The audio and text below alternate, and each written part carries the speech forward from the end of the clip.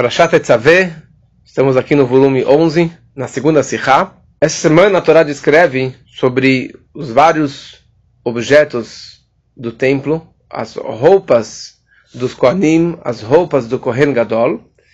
E Kohen Gadol, o sumo sacerdote, ele tinha 8 roupas. E uma das roupas, ou talvez a roupa mais sagrada, mais especial, era o Choshen, o peitoral. Naquele peitoral que ficavam as 12 pedras preciosas, e dentro daquele peitoral, que era um tecido dobrado, dentro daquele peitoral ficava o Ktav Shem HaMeforash, o nome sagrado de Hashem, o nome completo de Hashem, escrito num pergaminho, que ficava dentro das dobras deste Choshen HaMishpat. É interessante que sobre esse nome sagrado que ficava entre as dobras do Choshen, não faz parte, ou não fez parte de todos os artesãos ou profissionais que construíram o templo. Tudo Moshe passou para o Betzalel e para os outros profissionais para costurarem, para fazer a menorá, para fazer as outras roupas. Mas escrever esse nome sagrado, isso era um sod, era um segredo entregue para Moshe Rabbeinu, que Hashem entregou diretamente para Moshe Rabbeinu, e ele, Moshe, escreveu com Kedushá, e isso era Maseh Shamayim, era um feito celestial, quer dizer, era algo muito, muito sagrado, muito especial, para conseguir escrever num pergaminho o nome de Hashem. Tem outro nome, que se chama o Urim Vetumim. Tem o Choshen HaMishpat, que era o peitoral. Às vezes é chamado de Choshen, e às vezes é chamado de Choshen HaMishpat. O peitoral do julgamento. Mishpat é julgamento. E tem um segundo nome que se chama Urim Vetumim. Urim Vetumim normalmente é conhecido que quando as pessoas, ou quando o povo, tinha alguma dúvida, tinha alguma situação de uma guerra, eles tinham dúvida se ir à guerra ou não ir à guerra, então o tribunal ia ao Kohen Gadol e perguntava ao Kohen Gadol, perguntava para Deus, devemos ir à guerra ou não devemos ir à guerra? E o peitoral, as pedras preciosas, as 12 pedras, elas brilhavam as letras, porque cada pedra representava uma letra do Aleph Beit, porque tinha o nome das 12 tribos e mais alguns nomes escritos nessas pedras, gravados nessas pedras. Então as letras elas brilhavam, era um computador da época, né? As letras brilhavam e dessa forma respondia às perguntas que o povo tinha, se ir à guerra ou não ir à guerra. Então isso era o Urim Vetumim. Urim vem da palavra de Meir, de iluminar, de or, de luz. Vetumim é de Tam, o Metamem, que fazia perfeita a situação, quer dizer, respondia àquela situação. E o que nós vamos ver hoje é entender um pouquinho melhor sobre esse Choshen HaMishpat, que era o peitoral com as 12 pedras. Às vezes ele é chamado só de Choshen, e às vezes ele é chamado de Choshen HaMishpat. Vamos entender o que significa essa palavra Mishpat. Da onde que vem essa palavra Mishpat? E veremos 3 explicações. E também entender sobre essa plaquinha, sobre, na verdade, esse pergaminho que estava dentro do peitoral, que tinha o nome de Hashem, que chamava Urim Vetumim. Será que são 2 coisas independentes? Será que são 2 objetos independentes? Ou se um completa o outro? Vamos começar aqui na Sihá. O Rebbe explica na Pasuk, Venatata el Choshen HaMishpat et Urim Vetumim. É muito bom, nesses casos, abrir o Chumash, se for o caso, abrir o Chumash em português com o Urashi. Aqui a Torá descreve, no capítulo 28, Chavchet, no versículo Lamed 30, Venatata el Choshen HaMishpat, coloque o Urim Vetumim no peitoral do julgamento, e ele estará sobre o coração de Aaron, quando ele vier diante de Deus. Aaron carregará o julgamento para os filhos de Israel diante de Deus para sempre. E aqui o Rashi explica a palavra Urim Vetumim. Isso se refere à inscrição do nome explícito de Hashem que foi colocado dentro das dobras do Roshen, e através do qual se iluminava, que isso significa Urim, de Meir, as suas palavras, e fazia perfeitas, que isso significa Vetumim, de Metamem, as suas palavras. Pois o Rashi continua. No segundo templo, o Beit HaMikdash Hasheni, no segundo Beit HaMikdash, havia o Roshen, havia o peitoral. Porque o sumo sacerdote, o Kohen Gadol, não podia fazer seu serviço com roupas faltando. Qualquer uma das 8 peças necessárias para o seu serviço, ele não podia fazer o trabalho nenhum dia, muito menos no Yom Kippur, faltando umas das 8 roupas. Mas aquele nome não estava dentro dele. Nós sabemos que no segundo Beit HaMikdash faltou 5 objetos que havia no primeiro templo. Por exemplo, no segundo Beit HaMikdash não tinha arca sagrada. Nós sabemos que 40 anos antes da destruição do primeiro templo, foi enterrado a arca sagrada. E foi guardada, e não voltou no segundo templo. E uma segunda coisa que não voltou no segundo templo é o Urim Vetumim. Este pergaminho com o nome explícito de Hashem. Ou seja, tinha o peitoral, com as 12 pedras, sem o pergaminho dentro. E o Rashi continua explicando.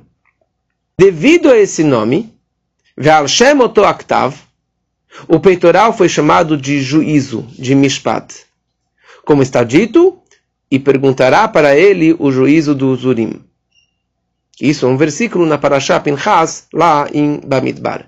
Ou seja, por causa deste nome sagrado, o peitoral tinha o nome Roshen HaMishpat. Roshen é o peitoral, mas o peitoral do julgamento. Por que é chamado de julgamento?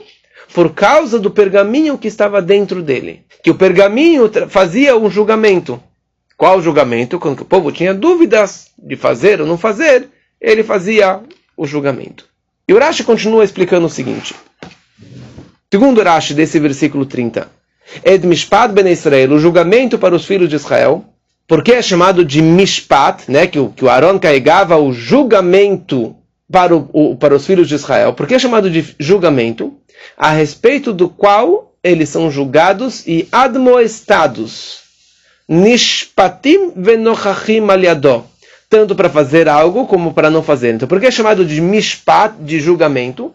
Porque quando eles estavam numa situação de dúvida de fazer algo ou não fazer algo, este peitoral com o pergaminho, ele brilhava as letras de fazer algo ou não fazer algo. Então isso seria não é bem um julgamento, mas é uma situação de saber fazer ou não fazer. Decisão. De uma decisão. Continua, o Rashi traz uma segunda explicação.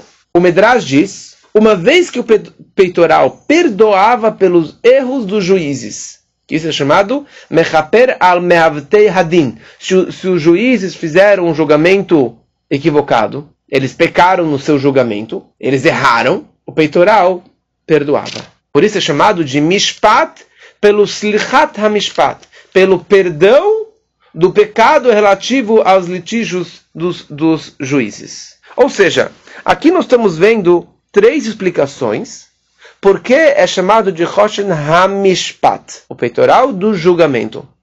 Primeiro, Rashi trouxe a primeira explicação por causa do pergaminho, que é chamado de Mishpat. Uma segunda explicação, e uma terceira, no segundo Rashi, que ele falou Dvarim Shem Nishpatim, certo? Que ele julga uma situação de dúvida, de decisão, de fazer ou não fazer. E uma terceira explicação do Medrash Haggadah, que falou que ele perdoa os juízes num erro deles, e é chamado de Mishpat, porque perdoa um mau julgamento que os juízes fizeram. Okay? Então são 3 explicações aqui no Rashi. E eu pergunto o seguinte. Nós estamos aqui no deserto, na Parashat Tetzaveh. O Beit HaMikdash vai surgir, o segundo Beit HaMikdash é mais de 1000 anos para frente. Por que cargas d'água o Rashi tem que trazer aqui? Olha, saiba que no segundo Beit HaMikdash, que vai faltar 5 coisas, o peitoral não estava faltando. O Roshen estava lá. O que você tem que me falar do Beit HaMikdash daqui mais de 1000 anos? O Urashi está explicando aqui a Torá. E não tem que me trazer algo da história do futuro. E também aqui o Urashi, ele traz um versículo. Shenemar ve'sha'al lo b'mishpat ha'urim. Me perguntará para ele o juízo dos Urim. Que isso aqui é um versículo do Chumash Bamidbar. Daqui 2 livros, na Parashá Pinchas. Porque o Urashi tem que me explicar também aqui versículos mais para frente. Como já explicamos várias vezes, o Urashi foi escrito por uma criança de 5 anos que está estudando o Chumash. E tem perguntas. E a criança, ela sabe perguntas que ele já estudou no Bereshit e Shemot. E não vai trazer versículos adiante. Não vai começar a adiantar perguntas e responder aquelas situações. E o pior de tudo é o seguinte. Se você me fala que o Choshen é chamado de Mishpat, o peitoral, ele é completo no momento que ele tem esse pergaminho, por isso que ele é chamado de Choshen HaMishpat, então você está se contradizendo. Por um lado, você me fala que no segundo Beit HaMikdash não estava incompleto.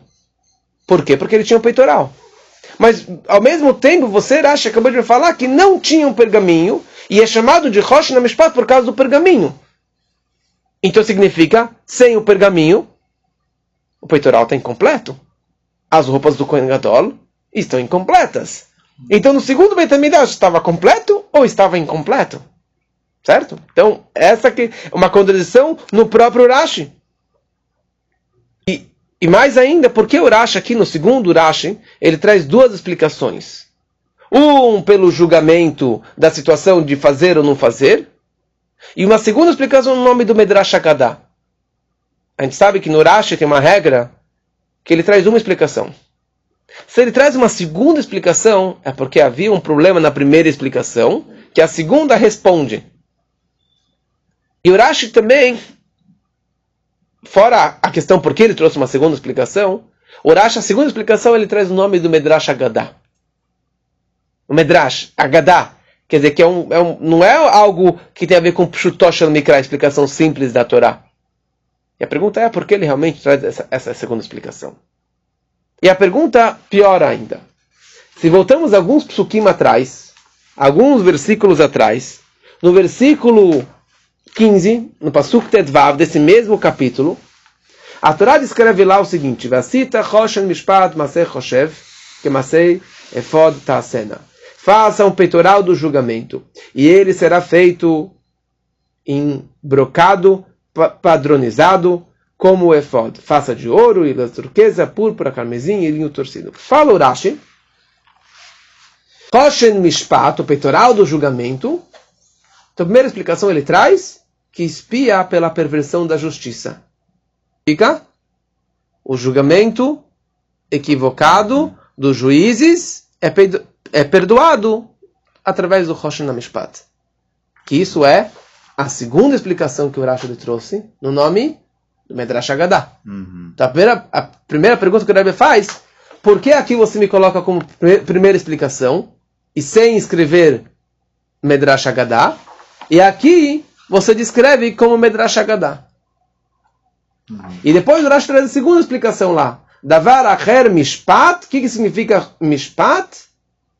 Porque esclarece as coisas. Você vai fazer ou não vai fazer? Exatamente. A primeira explicação daqui é a segunda lá, e a segunda de lá é a primeira daqui. Então está totalmente invertido. E aqui o Rashi não escreve o nome do Medrash.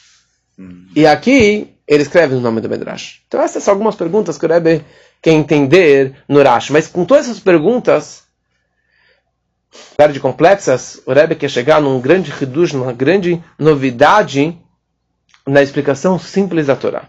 Gimel. Ve'abiur bekol zeh. Explicação para tudo isso aqui. Lachar shebetchilat vehemshech haparasha mevoadim. Kol pratei veofanei asiyat hachoshen nemar bakesiuma venasa Aaron bechoshen hamishpat alibo. Uma coisa muito interessante. Se você lê, tem que abrir o Chumash e ver o que está escrito aqui dentro. Vamos ler de novo esse versículo aqui. O versículo 29. Venasa Aaron et shmot ben Israel bechoshen hamishpat. Aaron conduzirá os nomes dos filhos de Israel no peitoral do julgamento sobre seu coração, quando ele vier ao santuário. Isto será uma constante lembrança diante de Deus. Ponto final. Acabou. Nos versículos, todos os versículos anteriores, ele está explicando como que esse peitoral era feito. E ele conclui dizendo que o Kohen Gadol carregava no seu peito para perdoar o povo de Israel, como uma lembrança para a Hashem eterna. O que você vê nesse pasuk? Aparentemente, Sefini, terminou a história. Eu acabei de explicar como se faz o peitoral. Só que se você continuar lendo o próximo versículo, parece que não acabou a história. Ele fala, não, eu esqueci uma coisa. Coloque o Urim e Tumim dentro desse peitoral do julgamento. Ou seja, coloca o pergaminho dentro desse peitoral. Parece que é uma história nova. Ele concluiu explicando sobre o Choshen HaMishpat, sobre o peitoral, e agora ele fala mais uma outra coisa, a mais, independente, que se chama Urim Vetumim, que é o pergaminho que você colocava dentro desse peitoral. Então a pergunta é o seguinte, o Urim Vetumim faz parte do Choshen HaMishpat? Faz parte do peitoral? Ou não faz parte do peitoral? Ou seja, sem Urim Vetumim, o Choshen é completo ou é incompleto? E se você ler o Rashi fala, olha, o Urim Vetumim, ele significa Meir o Metamem, que é por intermédio deste pergaminho, o peitoral brilha e o peitoral ele está completo. Ele está shlemut. Aparentemente significa que sem o peitoral, o Urim Vetumim, sem o pergaminho, ele está incompleto. Mas daí o Rashi ele continua falando, olha, no segundo Beit HaMikdash não tinha esse pergaminho. E não era incompleto. Daí eu fico maluco. Por nós ele fala que acabou a história. Depois ele me fala que o pergaminho ele completa o peitoral. E depois Rashi me fala, olha, no segundo Beit HaMikdash não estava faltando nada. Ele estava com as 8 roupas e não estava faltando nada. Ou seja, que o pergaminho não faz parte do peitoral. E por isso, no segundo Beit HaMikdash, que tinha o Choshen sem o Urim Vetumim, o Kohen Gadol estava completo, com as 8 roupas, sem faltar nada. Então essa que é a pergunta, na verdade, que o Rashi está debatendo aqui. O Rashi está com essa pergunta. O peitoral, o Urim Vetumim, o pergaminho, faz parte ou não faz parte? É algo que impede as 8 roupas do Kohen Gadol ou não impede? E por isso o Rashi ele continua explicando. Ve'al shem oto haktav ukarui mishpat. Final do Rashi 30, ele fala, devido a esse nome, o peitoral foi chamado de juízo, de mishpat. Digamos, você pode chamar o peitoral de Choshen, e você pode chamar o peitoral de Choshen HaMishpat. A palavra mishpat se refere a este pergaminho. Quer dizer, eu posso ter o peitoral só chamado de Choshen. Mas eu posso ter o peitoral com o pergaminho que se chama Choshen HaMishpat. Mas a roupa do Kohen Gadol tinha a plaquinha da testa, que tinha o nome de Hashem, que era o tzitz. Tinha as calças, tinha o casaco, tinha o turbante. E você tinha uma roupa que se chamava Choshen, que era o peitoral. Se tivesse o pergaminho dentro, quando que havia o pergaminho dentro, era chamado de Choshen HaMishpat. Ou seja, no segundo Beit HaMikdash, não estava faltando nada. Ele tinha Choshen, mas ele não tinha o Choshen HaMishpat. E por essa razão, se você vê nos versículos anteriores na Torá, no versículo 28, por exemplo, está escrito Vayirkesu et HaChoshen. Não está escrito Choshen HaMishpat. Vários psukim anteriores, não está escrito Choshen HaMishpat. Porque não, era só Choshen. Porque ainda não estava me referindo ao Choshen HaMishpat. Eu não estava me referindo ao pergaminho. E por isso a Torá ela conclui. Olha, eu expliquei como se fazia, como costurava, como preparava o Choshen. E agora eu te acrescento mais uma coisa. Se você colocar o pergaminho lá dentro, ele vai chamar o Choshen HaMishpat. O Choshen do julgamento. Então, se a palavra Mishpat se refere ao pergaminho, por isso que o Rashi, no segundo Rashi, ele traz a primeira explicação como a principal, Davar shehem nishpatim enochachim. Que mishpat significa a respeito do qual eles são julgados e admoestados. Para esclarecer as dúvidas. Para fazer algo ou não para fazer algo. Porque a palavra mishpat significa isso. O mishpat significa ligado com o pergaminho para esclarecer as situações. Se eu vou fazer ou se eu não vou fazer. E essa é a explicação simples. E é isso que é a continuação do versículo, do começo do passuco. O Rashi, ele traz uma segunda explicação. Ele não está satisfeito só com a primeira explicação. Qual é o problema da primeira explicação? Porque se você for ver versículos anteriores, antes que a Torá descreve sobre o pergaminho, também tem vezes que a Torá descreve como Roshana Mishpat. Ou seja, Mishpat não significa só o pergaminho. E Mishpat normalmente significa que nem Parashá Mishpatim. A Parashá das leis, dos julgamentos. Porque a questão de esclarecer dúvidas não encaixa perfeitamente com a palavra Mishpat. Mishpat significa uma lei, significa um julgamento. Então por isso que o Rashi traz uma segunda explicação. Que Mishpat significa o julgamento equivocado dos juízes. Que ele perdoa um erro no julgamento, na lei que os juízes fizeram. Então a palavra Mishpat fica mais perfeita nessa segunda explicação do Rashi. Só que o quê? Ele traz aqui o nome do Midrash Haggadah. É uma segunda explicação, porque não bate exatamente com a continuação dos versículos. Não bate, não combina exatamente com toda essa lógica que nós explicamos agora. Por isso que ele traz como Midrash Haggadah. Já lá para trás, alguns versículos atrás, no versículo 15, que ali ele não descreveu ainda sobre a ideia da palavra Mishpat. Ele ainda não explicou ainda a ideia do Urim Vetumim, do pergaminho com o nome de Hashem. Então ali era só a ideia do Roshen. Então por isso que ali ele inverteu a ordem. Ali ele trouxe a segunda explicação como a principal. Ali ele trouxe que Mishpat significa julgamento. Para perdoar o julgamento dos juízes. Por isso que ali ele coloca isso como primeira explicação. Que é a mais importante, porque ainda não estou falando sobre os pergaminhos. E depois ele traz a segunda explicação. Só para concluir essa lógica, Mishpat se refere ao pergaminho. Mas Mishpat também se refere em fazer ou não fazer, esclarecer dúvidas. E Mishpat se refere a perdoar os juízes, o erro dos juízes. Então o que acontece no segundo Beit HaMikdash? Esse que é o punchline da Sihá. O que acontece no segundo Beit HaMikdash? E não tinha o pergaminho. O Kohen Gadol deixou de ser Kohen Gadol? Não. O Kohen Gadol deixou de ter a santidade? Não. O Roshen deixou de ter o papel dele? Não deixou de ter o papel dele. Continuou funcionando. É isso que o Rebbe continua explicando. É uma coisa maravilhosa no rei.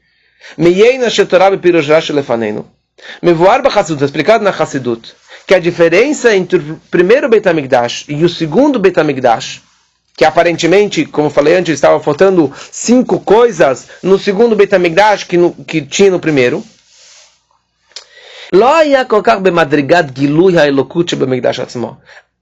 A grande diferença não era no nível da revelação divina do Beit HaMikdash. O segundo Beit HaMikdash foi muito mais caprichado do que o primeiro. O segundo Beit HaMikdash durou 420 anos, sendo que o primeiro durou 410 anos. Então, no nível da revelação divina, era igual. Porque o segundo Beit HaMikdash também tinha a revelação divina. Como está explicado, que é a Gilui Bechinat Binah. É uma revelação do nível de Binah dentro do Beit HaMikdash. No segundo Beit HaMikdash também tinha essa revelação. Então qual a diferença entre o primeiro Beit HaMikdash e o segundo Beit HaMikdash? A diferença era Be'amshachat Gilui Bechinat Binah Bagvulin. Era a transmissão e a revelação do nível de Binah, de entendimento, quer dizer, de captar Hashem, Bagvulim, nas fronteiras, ou seja, fora do Beit HaMikdash. Entre parênteses, por exemplo, no Shabbat, nós não tocamos o shofar. No Shabat, nós não seguramos o lulav. Mas no Beit HaMikdash, tocava shofar no Shabat. No Beit HaMikdash, seguravam o lulav no Shabat. Mas só no Beit HaMikdash. E no primeiro e no segundo. A revelação era a mesma. A única diferença entre o primeiro e o segundo era quão expansivo ou quão longe chegava essa Kedushá. No primeiro Beit HaMikdash também chegava para fora, mas no segundo Beit HaMikdash, esse nível de Binah só ficou centrado dentro do Beit HaMikdash, mas não se expandiu para fora das fronteiras do Beit HaMikdash para outras cidades. Ou seja, a santidade do primeiro e a santidade do segundo continua a mesma. Ai, a arca sagrada não estava lá em cima. Ai, o pergaminho não estava dentro das roupas do Kohen Gadol. O nome de Hashem não tem diferença. A santidade continua a mesma. Ou seja, a Choshen Atzmo, o próprio Choshen, estava no segundo Beit HaMikdash. Só que o assunto do Mishpat, quer dizer, que o povo vai ser julgado, que o mundo vai ser julgado, se fazer ou não fazer as revelações externas de julgar os juízes, ou de decidir coisas para fora, a influência do Choshen sobre o mundo, isso estava faltando. Mas a essência do Choshen, a essência do Choshen, o poder dele, a energia dele, a Kedushá dele, continuou intacta no segundo Beit HaMikdash. E a mesma coisa no Galut. Aqui foi uma analogia bonita. Choshen vale 358. 358. E Choshen são as mesmas letras de Nahash, cobra, que se refere ao Nahash HaKadmoni, a serpente do Éden, que trouxe o maior pecado para o mundo. E que todas as klipot existem por causa da cobra, que fez Adam e Chava pecarem. Mas por outro lado está explicado que Choshen é a mesma gemátria de Mashiach. Mashiach vale 358 também. Calma aí. Choshen se refere ao pior extremo da cobra, e por outro lado, ao maior extremo de Kedushá, que se refere a Mashiach.